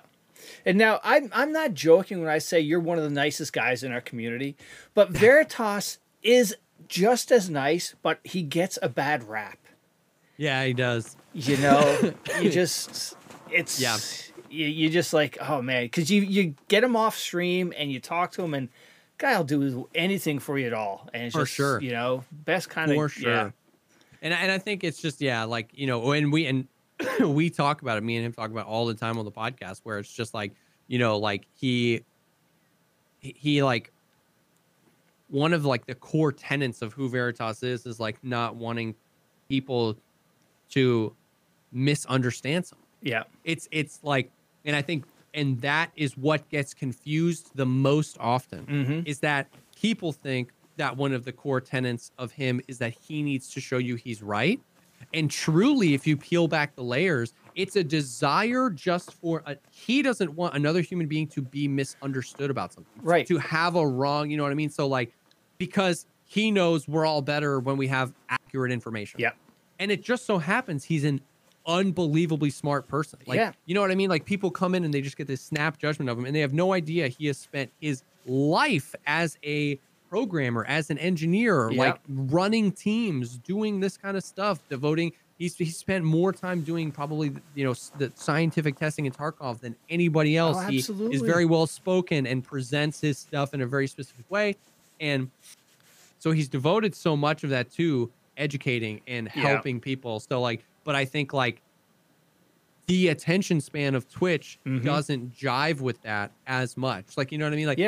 Like, you know, if he was just a YouTuber, the perception would be different. You know what I mean? Right. But the experience of hopping into chat in the middle of a conversation, misunderstanding what Veritas is saying or where he's coming from, and then poking the bear and being like, well, you're a dick. And then he's like, I'm not a dick, you're a dick. You know, and then it's just like, and then he just like can't let that fly. No, and then there's two other people that come in and they call him you know, and just like, oh, exactly. And the spiral continues. Yeah. And so like, yeah, absolutely. It's rough. Yeah. One of the neatest things I've ever seen was like, this was when he was in the pressure washing simulator. Yeah. And some guy was in this chat and asking him about some programming question. He was in a class or something. And V just stopped what he was doing, brought up the whiteboard, and did like a master class on programming. That's so sick. And it was just like, who else would do something like that, you know? And it's just that. It's just somebody who's new into that space, that's invaluable. Right. Because like Veritas has been doing this for so long. Yeah. So I thought that was a special moment. So yeah. So he's a special guy. For sure. So now around this I think it was around this time last year, you had an excursion to go to a gun place, Brownells, right? Oh yeah. I got connected with some of the guys from Brownells, and they invited me out to do some Tarkov stuff, and that was probably the coolest experience I've ever had, to fly out there and just like hang with them and shoot guns and talk about guns and build a gun, and like it was nuts. Now, are you much of a gun guy before Tarkov or in real life? Not like super deep. Like I have enjoyed shooting guns every time I can with my friends. Yeah. I had built an AR like a year prior, and just the way of like, there's just no time. You know what I mean? Like, I wish I could go shooting so much more. You know what I mean? It's just like it's not something that's valuable for me to do right now, but like I've always been interested. Yeah. But like, honestly, that was part of why they wanted to work with me. It was like, you have the interest in it. You really took Tarkov by the horns and like mastered that. And like, and so like, you're a perfect person for us to show you how much they nailed it. Like how cool it is. Like, you know, now you almost like, it was weird building the guns. Like, I know what all these things are. I know these terms. I know this is a charging handle. I know this is a gas block. You know what I mean? Like, but I've shot guns very little, you know what I mean? But I just know because of the game. So it was like this perfect thing where like I got to a cornerstone of my content is like being willing to be the uneducated person. Yeah. Very few people are willing to do that. Very Mm-hmm. few people are willing to say, I don't know. Right. Let's find out together. Everybody wants to be the guy that says, I know. Yeah. And so the whole Lessons from Beyond the Grave series is I suck. Right. How do I get better? Yeah. You know, I messed up. You know what I mean? Like, I'm learning too. Let's learn together. And I think that breaks down some walls mentally of a viewer. So it's like, you know, he's like me. It's different when it comes from like, I killed 14 people on labs. Here's what I did. You know, right. You're like, oh God, I'm never going to kill 14 people on labs. But it's like, oh, I whiffed real bad. And then we're going to talk about it. Yeah. It kind of puts it on me. Like, I'm willing to accept that. I'm willing to like take the, like, you don't got to worry because I'm the one that sucks. Yeah. So we can learn together. And I was basically like that, where I was like, I don't know what I'm talking about, but I'm interested. And so that was who I was. If you as a viewer didn't know anything about guns, but you were interested, you could watch them explain it to the idiot. You know what I mean? Because I was like, oh, how do you put this together? You know what I mean? And so I think that has some value to it of like somebody else to be like, yeah, we don't know together. It's not me that doesn't know. It's we don't know and we can find out. And so that was kind of the Brownells thing, where it was like really cool to be put in a world that I was very interested in, that was connected to what I did, but I didn't know a lot about, and really get educated by guys who are, I mean, Brownells they've been around for so long. They're they're titans, you know what I mean? Yeah. So it was really cool. So now you know what you got to get next now. You need to find some ex-Special Forces guy to take you into one of those CBQ things. And like you said, just what you did with them. All right, let's take Jesse through clearing a room, clearing a house. There's your new content right there. I've talked with Brownells about some cool ideas similar to that, but like I would love to do that. I would love to. One of the things, one of the videos I want to make is like you know, the most one of the most controversial Tarkov things is like the movement. You know what I mean? Like the bunny hopping, the free looking, the jumping around doors, you know what I mean? Like, you know, being out of breath after running 15 feet with 60 kilos on your back, you know, how much of that is feasible for a human being? And like, to me, that would just be such a good video to have me with 60 kilos on my back. And then, you know, freaking Baron who served, you know what I mean? Like this guy's legit, you know, and to see the difference there, like, I think that'd be fun. So something like that I want to do eventually. That'd be cool. Yeah. I think Uneventful Gamers, he in your community, I know he's over in Veritas. I had him on the pod. There's a guy who could, you know, speak volumes about what volumes. You know, yeah. Super nice guy too. That's the thing about our community. There's so many good people. Yep. The community gets a bad rap. I really do think so. Like I think you know, the Tarkov community used to be like, everybody was like Tarkov best community, and then drops, and then everything, and then obviously, like, listen, it's not just the people. There's the game is definitely in a rough spot. So you know what I mean. A lot of that frustration is warranted, but I think, like, if you ask, like, most people right now would say the Tarkov community sucks, but I really don't think so. Like, I think by and large, the Tarkov community is awesome. I think the game is just big enough to have the same problems that other big games have, which is that 11 people on social media ruin it for everybody. You know what I mean? Like, I think, you know what I mean? Like, and a great, like, the test for that would be hop into a stream. Like, I stream to 500 people, and 3 times a day, I have to be like, dude, you're a troll. Get out of here. Yeah. That's a good ratio. You know what I mean? Yeah. Like, I wouldn't say that's a toxic community. That's 497 legit homies and then 3 douchebags. Right. You know what I mean? So it's like, I think the Tarkov community gets a bad rap right now because everyone's frustrated and sharing that frustration on Twitter and Reddit. But I really do think like Tower and Uneventful and some of these guys that have like tons of experience in the real world that like help content creators make videos or just discuss cool things. Like, there's so many cool people in the community. Yeah.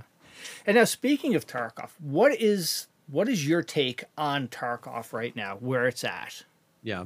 I really understand the frustration. I think, like, we were talking about this the other day. The game's in a bad spot. Yeah. And I don't know what to say past that. Yeah. And if you, the proverbial you, come into my chat and pretend like you know what to say past that, that's when I get frustrated. Yeah. It's like the game's in a bad spot. The audio is as bad or worse than it's ever been. Yeah. The networking is as bad or worse. The cheating is as bad or worse. And those things feel like they're stacking on top of each other more than they had in the past. Where like in one raid, I'll get no audio, and I'll get cheated on, and some desync. And I'm like, oh, it's all happening. So like when people are like, I'm frustrated at the game, I'm with you. Stop playing. I'm having fun because I do this for a living, and 90% of the enjoyment I get out of the game is like just playing with the homies. I don't really play solo. You know what I mean? I play with friends. I play with other content creators. So people are frustrated. But the line that gets crossed is just like, none of us really know, man. No. I just don't know. I don't know if BSG is dropping the ball and sucking wind and mismanaging their resources and delaying stuff because they're being terrible, or if they're absolutely crushing it, but it's just the nature of game design and their unforeseen hurdles. I don't know if BattleEye is banning more cheaters than any other anti-cheat out there, or if BattleEye is legitimately terrible. I don't know. Well, I don't know. And you don't even know, it's just like you don't even know what's going on with the Ukraine-Russian thing too. If that's having an impact, you don't know. Yeah. And so like, especially if you listen to the podcast, I'm very willing to criticize the things that I do have a good feeling about. Like, I wish they communicated differently. Yeah. You know what I mean? Like, I wish they took a page out of the like, that's something I criticize them on all the time. I wish they took a page out of the Star Citizen book, and like, they have like 4 monthly shows where they talk about like, this is exactly what we're working on. Our animators are modeling this new alien. You know what I mean? And it's like, so the community's in the know. Of course, Star Citizen is notoriously struggled with dates as well, you know what I mean, being like, oh, this game is supposed to release in 2012 or whatever, but like they keep the community much more in the know. And like right now it's as hostile as it's ever been in the Tarkov community because like they've been so radio silent. Now once again with the Ukraine war, it is really hard to know, but if you separate it from that, in general, when there's silence, there's uneasiness and there's frustration. So like I do wish BSG could communicate more. I am getting to the point where I am more frustrated than I've been about the bugs that have been the longest. Like the audio has been so atrocious for so long. Once again, I don't know how easy or hard it is to fix that, but I am being like, it's been years. Like I really wish I could ask Nikita, like, why hasn't it gotten better? Is this an intentional choice, or do you guys just not realize how bad it is? You know what I mean? So it's like, so that's the line for me, is like, I'm very willing to like, I try to be honest, you know what I mean? I'm not a BSG shill, but like I just can't bring myself to assign made up blame. Yeah. You know what I mean? Like I and people, you know what I mean? It's just like there's 8 different reasons. And what's weird is I feel like not assigning blame is more offensive to some people than assigning the wrong blame. Yeah.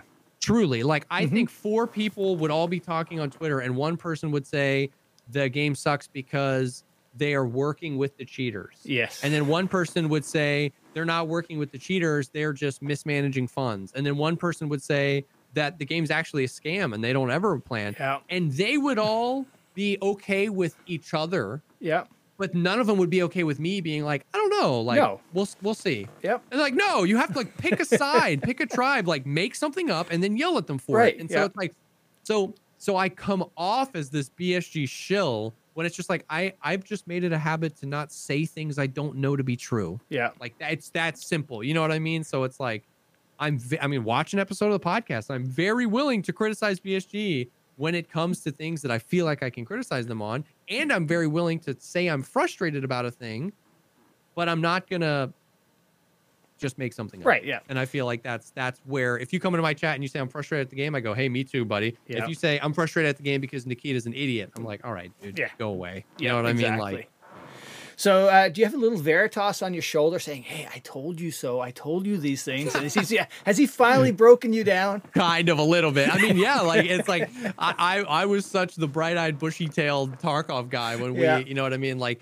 50, 60 episodes in where Veritas was really starting to feel Tarkov, I was still so optimistic. I mean, there's an episode of the podcast where I think it was 2021. I was like, where like the opening scene of that podcast was me being like, I'm calling it, Veritas. Streets is coming in December of like last year, you know what I mean? And it's October, we still don't have it. Like it's, I don't know, but So a little bit, like I'm definitely, like I said, I have a shorter fuse with the things that have been in the game the longest, you know, the audio, the netcode, that kind of stuff.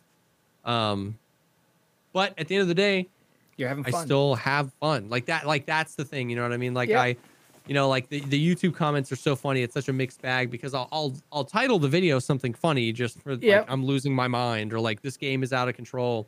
And the comments, you know, will be like, you know, all you do is complain. But it's like if you watch the video, like I have fun. Like every video is me and Valiant or me and Sealable laughing our butts off at this game. You know what I mean? Like I enjoy playing it, but at the same time, I'm very understanding of people who are like, I can't play this game right now. I'm like, honestly, it's like I would not be playing this game 40 hours a week if I didn't stream it. Like for sure. You know what I mean? So I totally get when people are frustrated. Yeah, absolutely. So now any of your boys that are flying under the radar, people should go check out their streams? Oh, I mean, dude, all the homies, the guys I play with the most are like Sealable Bag, Desmond. I feel like he's someone that like one of the original homies. Those guys are absolutely worth checking out. And then I've been playing a ton with like Valiant and J Bebe. Yeah. Some of the guys. And so there's a lot, man. I really do feel like there's a lot. Once again, I'm glad I got in when I did because Tarkov, there's a lot of streamers now. Because I really do think there are a lot of small streamers. That's honestly like, I'm glad you brought that up because like that is honestly like, if you're frustrated at Tarkov and you don't find yourself playing it as much, but you like watching it, you like being a part of the community, one of the best things you can do to like freshen up the game is like scroll down in the Twitch directory a little bit and click on a smaller streamer and watch, because like there are so many extremely entertaining, extremely nice people that stream this game that are smaller streamers because, you know, there's just so many of us now that'll just give you like a fresh, entertaining perspective on the game. That's really good. Yeah, absolutely. Sure. Awesome. So now, any sponsors you want to give a shout out to that's been there for you? I mean, like Juju's been the one, man. Yeah, like, Juju has been like the longest running sponsor of the show. And they're awesome people. The people love it. Yeah. I love Juju. I still drink it every single day after all these years. So they're definitely the homies. Awesome.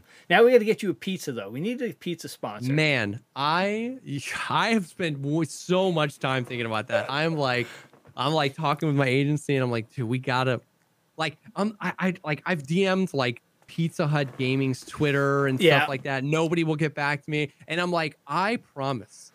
Like, I have carefully crafted this persona, and I'm like, just give me a chance. I promise my community will show up. Like, but I'm just telling myself that, like, we're waiting for the right thing. You know what I mean? Like, eventually something's going to come along. Well, I know they like gamers because I had there's a Fortnite streamer, Sparkles QT, and she has the Pizza Hut Gold card. With a Pizza Hut jacket. I'm telling you, they hook her up. I got to put you guys together, and you know, a Fortnite Escape from Tarkov, pizza. That's the dream. That Pizza Hut Gold card. That is the dream. Absolutely. Awesome. Any goals you got planned or anything coming up? You looking Not forward really. to? Just pushing through. Really hoping for, you know, I know I'm gonna die of my own copium, but Streets of Tarkov, you know, whatever the next wipe is, you know, would be great. You know, the horizon. We were talking a little bit beforehand. Like, I think we're at a breaking point. Not a breaking point. But we're at a crux in Tarkov where, like, if they can get past, we've known for years that a huge technical hurdle for them, that an enormous amount of the studio has been working on Streets.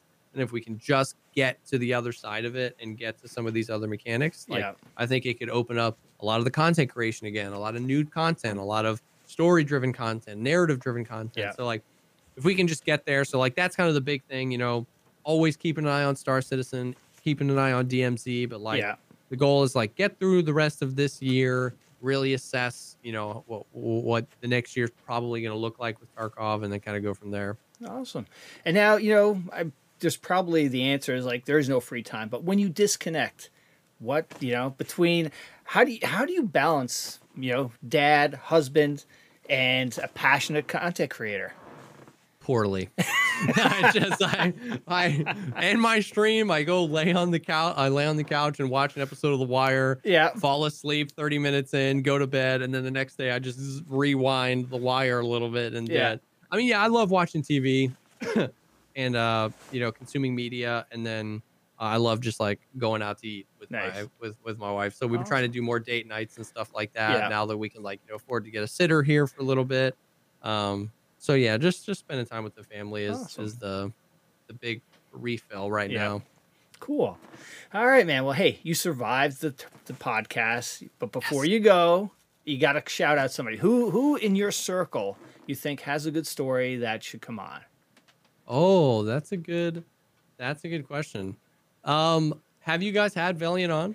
Valiant's been on, yes. Okay, Valiant is great. Like he's an ex-skateboarder pro too. Yeah. He's got so many layers, man. He's got so many layers. Absolutely. I mean, like the homie, like the closest homie I've got in the gaming community is Seal. All right. Like he's been a part of the community since I had like 12 viewers. Yeah. Now he helps me with like some of my thumbnail. He's gotten into the 3D design and has gotten into crazy stuff. He works full time. He streams, and he's a Canadian, right? And he's Canadian, yes. And so like he's absolutely somebody that would be a joy to talk to for sure. All right, we'll get you to twist his arm and we'll get him on. Oh yeah. Well, Jesse, thank you so much, man. It's been. Oh, actually, no. Where does the Kazam come from? Okay, legitimately, when I was like 12 years old, my friend was like, "Yo, we should have cool nicknames," and I was like, "Yeah, we should." And he was like, "I'm gonna call you Jesse Kazam," and I was like, "Sweet." That's the whole story. I hate more than anything creating a username for something. Yeah. So from the day I was 12 years old, everything ever, my RuneScape name was, like old school RuneScape, my gamer tag on Xbox, it was all just Jesse Kazam. And I didn't think we would get to anywhere where we are today. So I created the Twitch. I just put Jesse Kazam, and that is literally it. That's beautiful. That's a great story. Oh my God.